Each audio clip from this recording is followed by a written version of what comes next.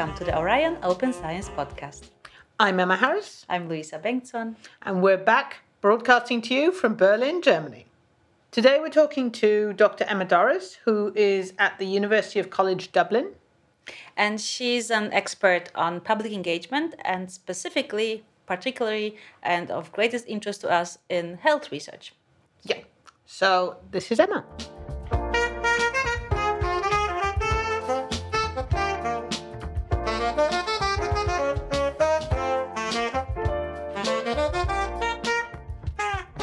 I'm Dr. Emma Dorris. I work in University College Dublin in Ireland. I'm formerly of the Centre for Arthritis Research.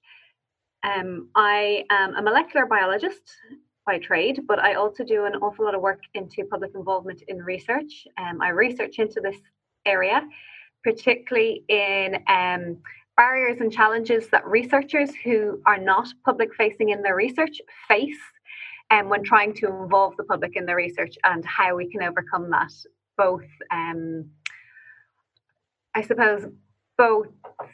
at a policy level, but also at a practical level. Okay, right. And what drew you to that work? Why did you want to do that work? It makes sense to me. It just makes perfect logical sense to me that if there is an aspect of my research that I don't have the knowledge or information on, and that I would talk to the people who do. So I work in health research. So it makes sense to me to talk to the people living day in, day out with the various diseases that I study. In particular, a lot of the work I do is around either trying to understand a disease better or in trying to develop therapeutics at the early stage to treat a disease. I don't know what it's like living with these diseases, and I don't know what the day-to-day lives of people who do live with it is like. So if I'm only relying on what's been published or said in the literature, there's a filter that's a secondary data source. So why on earth would I not go and talk to the primary data sources of the people that live with this day in, day out? And having done that, I found it really beneficial to my research myself. It was a difficult thing to do, though, which is why I've kind of focused in trying to help other researchers to get to the stage where they can actually involve the public in their research. Yeah. No, I mean, it's always made sense to me as well. You say it's difficult, and certainly not a lot of researchers do this. What are some of the challenges involved? Time is definitely one of the biggest. And there is a sea change in certain things. Even just thinking about leaving your institution, leaving the university and going out in the community is a little scary for some people. They can talk about their science or their research to other researchers and scientists. That's who they, on a day-to-day basis, interact with. And, they can speak the same language. But when they're going out in the community, it's a little bit more vulnerable. Sometimes they don't have the communication skills, even just knowing where to go. People can be, not everybody's a social butterfly. It can be difficult to go out and ask somebody that you don't know for help. Yeah. I think that's a big problem with it. And sometimes we overlook certain things, like just the vulnerability of an individual person in doing this. We tend to focus on, they just need some training, or they just need a bit of funding for it. But actually, we need a better environment that allows us to do that, and to say that it's okay to ask for help from people that are, in inverted commas, non-experts or experts by experience, and to admit that to the public, that actually you don't know everything. That's a big step for a lot of people. Yeah, no, I can totally imagine that.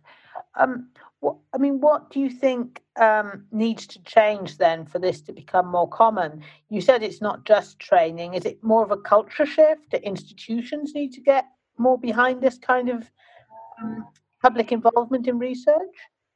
Yeah, it's definitely, there is a culture shift needed. As I mentioned, it takes time, it takes resources, it takes somebody to really put an effort in. And a lot of the time when you're doing public involvement, it's to increase the long-term impact of your research. And sometimes that might mean sacrificing some of the shorter-term gains. So if you are trying to make your research more impactful, it may take longer to get your paper out because you're spending more time in the kind of upstream parts of your research.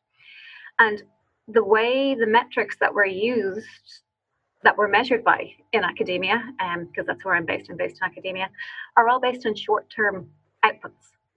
So if you're asking people to do more impactful research or better practice in research, but then you're punishing them by not recognizing that and only taking into account the shorter term outputs, that's not a sustainable endeavor. It really isn't, and it just means that it'll be an exception rather than the rule.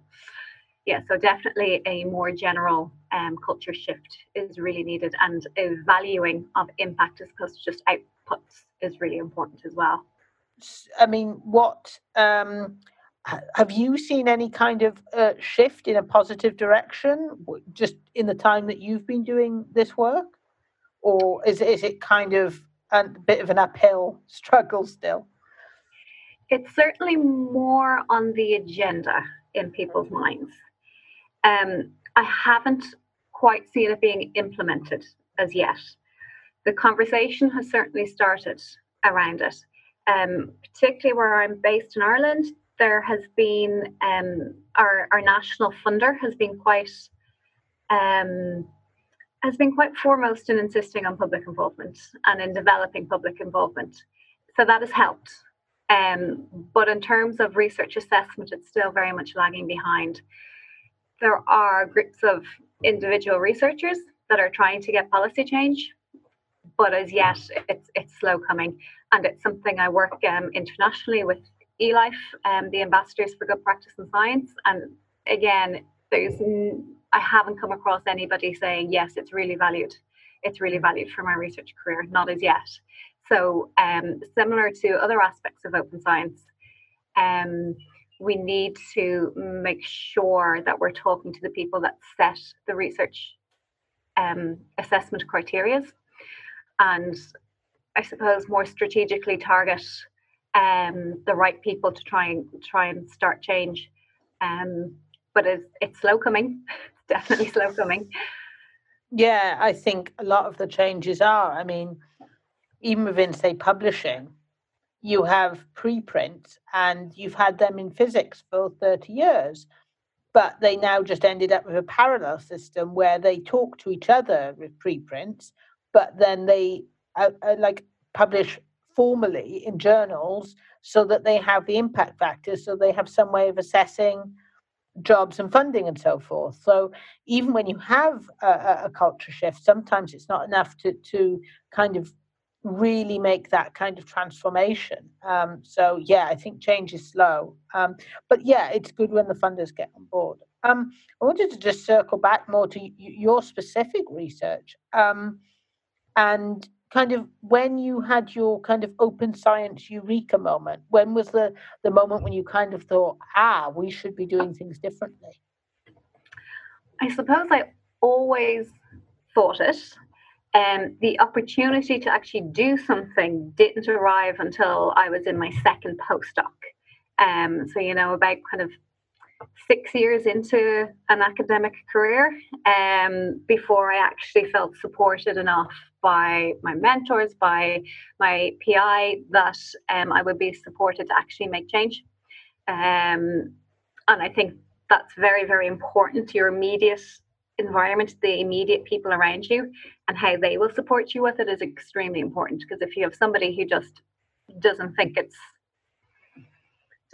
worth anything, then you're not going to do it. So it took that length of time before I was comfortable enough to say, no, I think we actually need to move on this and do something about it. And yeah, I suppose the national setting as well here, having that kind of stick coming down from the top from the funders definitely helped. In that there was a little bit of a wider environmental change as well. There's still not a huge uptake, but it is getting more notice. But yeah, the people that I was surrounded by changed and allowed me to do not just what was the norm, but what I thought was best. And that was really important, having that support. And what kind of practically did it look like? I mean, like what if a researcher was listening to this and they think, oh yeah, this is exactly the kind of thing I want to do. What's their next step? So you need to know who you're engaging and why you want to engage with them. A lot of the big thing that we have is people come to me and say, I want to involve the public. And I say, why? What is it you're trying to improve in your research? And they haven't really thought about it. Which means that if you're going out to engage a public and you don't really know what you want to do and they're unfamiliar with research generally, and then it just leads to a big black hole where nobody knows what's quite going on. So if you spend time thinking about what you want, looking about the resources that are available to you, and thinking about some really practical aspects. The practicalities are really what will make or break it. So things like, don't just expect people to come in to a university. Universities are terrifying places for the vast majority of people. But because we work here day in, day out, we don't realize it. We don't realize that the fact that having a doctor in front of your name is, that's really off-putting to people. So things like, instead of trying to get the community to come into you, going out into your community is really, really the best way to do it. So find an event that's on locally and go out and listen at first and build up some of those relationships, and then say, actually, I'm doing project X or project Y. Could I take you out for coffee someday and just ask your opinion on it?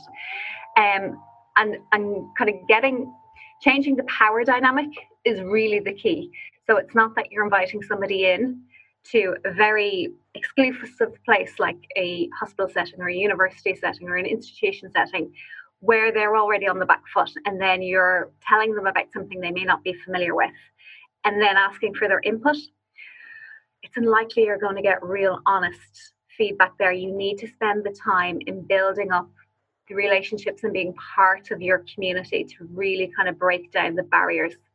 If what you want is a peer-to-peer dialogue, then that can sometimes take work, but the work is really, really worth it.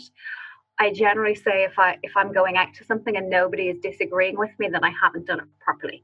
Should be an environment where people can tell me that what I'm saying is wrong and that they don't agree with it, that they have a different view. That's what you should be aiming to make it comfortable enough so you can just have a dialogue with people and really get to understand not what they think you want them to hear, but what they actually think about things. Yeah. And that relationship building is often overlooked, but it is so critical. So critical. I see. Yeah. No, that makes sense about the power imbalance and so forth. And I mean, what kind of benefits can researchers gain from it? I mean, you mentioned this a little bit at the start, but I mean, what's in it for them? I assume they're going to have a more longer term impact. You mentioned, but in terms of the actual research itself, what can the public offer? It really depends on the type of research that you're doing, the level of involvement that you can have. A lot of us, we confuse our methodology and our research desperately, especially I work in lab-based research. So a lot of people, they think of their research as what happens in the lab. Research is a much longer process than that, right from the concept to all the development of things that go in before you ever get to the lab, and everything that happens with the creation of, your outputs and the dissemination of those after. And we often don't give an awful lot of, or we often don't give enough thought to what goes either side of actually your methodology.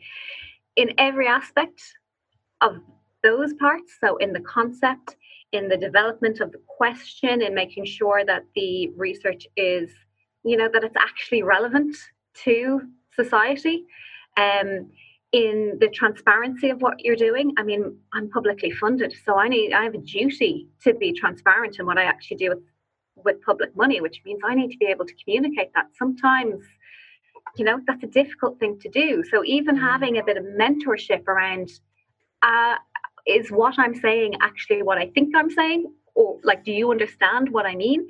That kind of mentorship is really good. But most importantly, you get asked different questions. You just get challenged in a different way than you do in an academic setting. So you're made to think differently about your research than you otherwise would. And that's one of the things we're often trying to build, like case studies to kind of showcase how impactful it can be. And it's like, how do you showcase it? A change in the way you think. It's a really, really difficult thing to do. But there are some of the key parts, and we're often very much driven by the evidence base, but public uptake of your research isn't just driven by the evidence, it's also driven by the public perceptions and by culture, how accepting people will be of that evidence. And sometimes we need to think about perceptions as well as about evidence, especially if you're working on, gene therapy, or if you're working on really any aspect that's going to impact the public. You need to actually understand not just what the evidence thinks, but what the public generally thinks, to make sure that what you're doing is relevant. So it can really help with that, and it helps to slightly move the goalposts so that whereas before you might have considered that the end of your project or the end of this piece of research was a publication, well, maybe it's making sure it gets brought into, be put down in front of the policymakers, or it's put down in front of the people who can take that piece of research on and improve it, and develop upon it.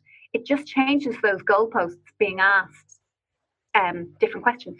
When we give our workshops, we mention these things like public engagement, citizen science, and science communication. And rarely, but occasionally, we will get a researcher saying, well, I can't even manage to explain my research to my mum. So how are the public going to be interested? It's not even that they can't understand. It's not an elitism thing. I think it's more simply that they fear that their research is not of interest to the public. So what would you say to people who feel like that? Yeah, a lot of people think that it's either may not be of interest, or it might be too complex, or it's too upstream from when the public will actually get to use it. It's too abstract. It's not the experience we've had when actually dealing with the public. They are fascinated by what's going on behind the scenes. They really want to know what's happening and what's in the pipeline. And they tend to be far more supportive of it, and far more supportive of high risk research than people in academia are. So a lot of it will depend on how you're engaging your public, and where you're going to kind of actually get input on your research. So if you're going to people that have no interest in it, then, it may not be the best involvement. But I think a couple of things. First of all, the public are excellent mentors in actually communication in plain English. It's one of the things that we always do with our new PhD students and our new postdocs now, is that they have a public mentor. One of the first things they have to do is explain their project in plain English and have the mentor help them. Because, the way we are trained in research is to speak with a high degree of specificity and within a certain phrasing. Yeah. Which is not how. You really need to understand who your target audience is and make sure that the information you're giving is accessible to them. So that's where interacting with the public can be really beneficial. But you do need to have relationships with whomever that audience is to understand what their information needs are. But there are people that can help you with that. And there are so many highly skilled people that have a genuine interest in all aspects of research. I mean, if your research didn't have a societal or public impact, then you probably wouldn't be being funded for it. You've made the argument, most people, during their funding application as to why this is important. And then they kind of, on the other hand, say, well, I don't know how much the public would actually be interested in it. But go and ask.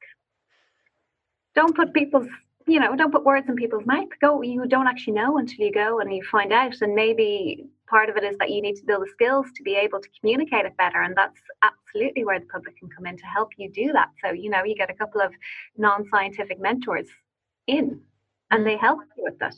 And suddenly your sphere of influence, both who you are influencing and who is influencing you, is huge. And the people that you interact with and network with about your research increases as well, which can only be a good thing, really.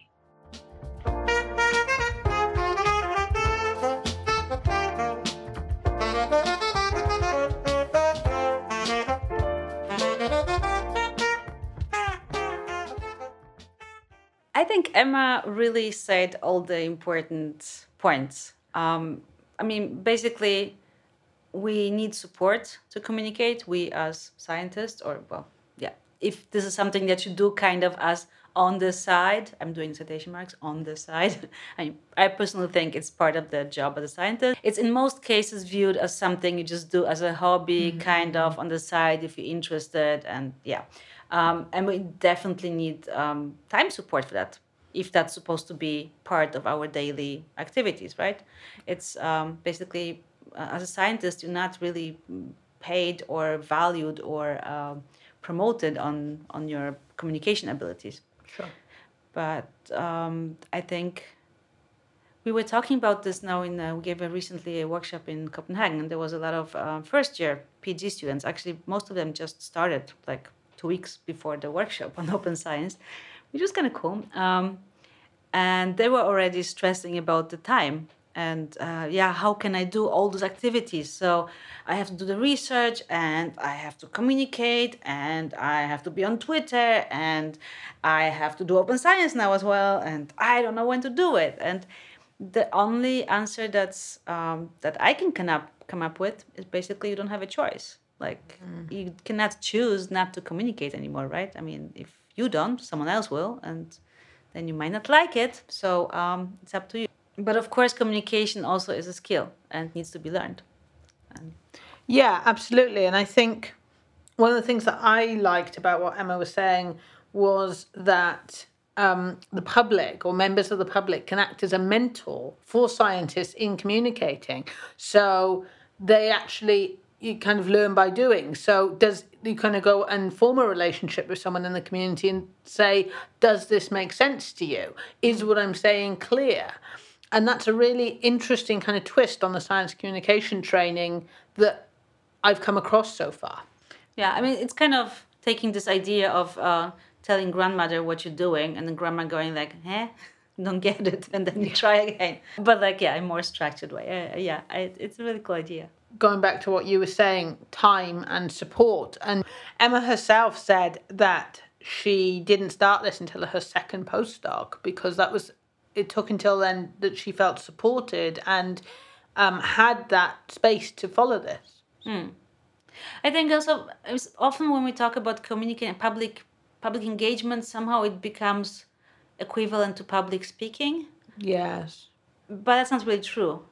So, just writing a Wikipedia entry, it's also communication, and it's something you can do in quite short time and, anytime, and it has huge impact. Like everybody goes to Wikipedia. Yeah. Also scientists, to look at other scientists' stuff. Yeah, exactly. Yeah. I mean, I know I do. That's definitely true. And also I think, you can go and form more small group relationships. You don't have to be standing in the village hall talking to 200 people. What also really resonated with me, what she said, was the part about we tend to think of research as something happening in the lab. Like, someone is standing there pipetting, that's research. If this person is thinking or reading or, I don't know, doing whatever before and after, that's not seen as a part of research, right? It's just this action in the lab. So we often tend to think that, well, I cannot involve someone else in my research because, it's a skill, it's a craft to be able to pipe it, and which it is really. I mean, really. I believe you. I believe it is. No, but I think that was really important what you said. Basically, this whole life cycle of a research project, it has so many points and like nodes of interaction that we are not really exploring yet. Any project, there's always a place for consultation, fresh ideas, discussion, and so on. And we need to broaden our understanding of what research is and how good research is done. Yeah. Thank you for listening. As always, this podcast was brought to you by the Orion Open Science Project, which is an EU-funded project. The sound mixing is done by Paolo Oliveira, and the music was produced and composed by Fabio De Miguel. You can also follow us on Twitter at OOSP_OrionPod. Please tweet us, message us, whatever you feel like. You can also email us directly at orion@mdc-berlin.de. And we look forward to having you join us for the next episode. Bye. Bye.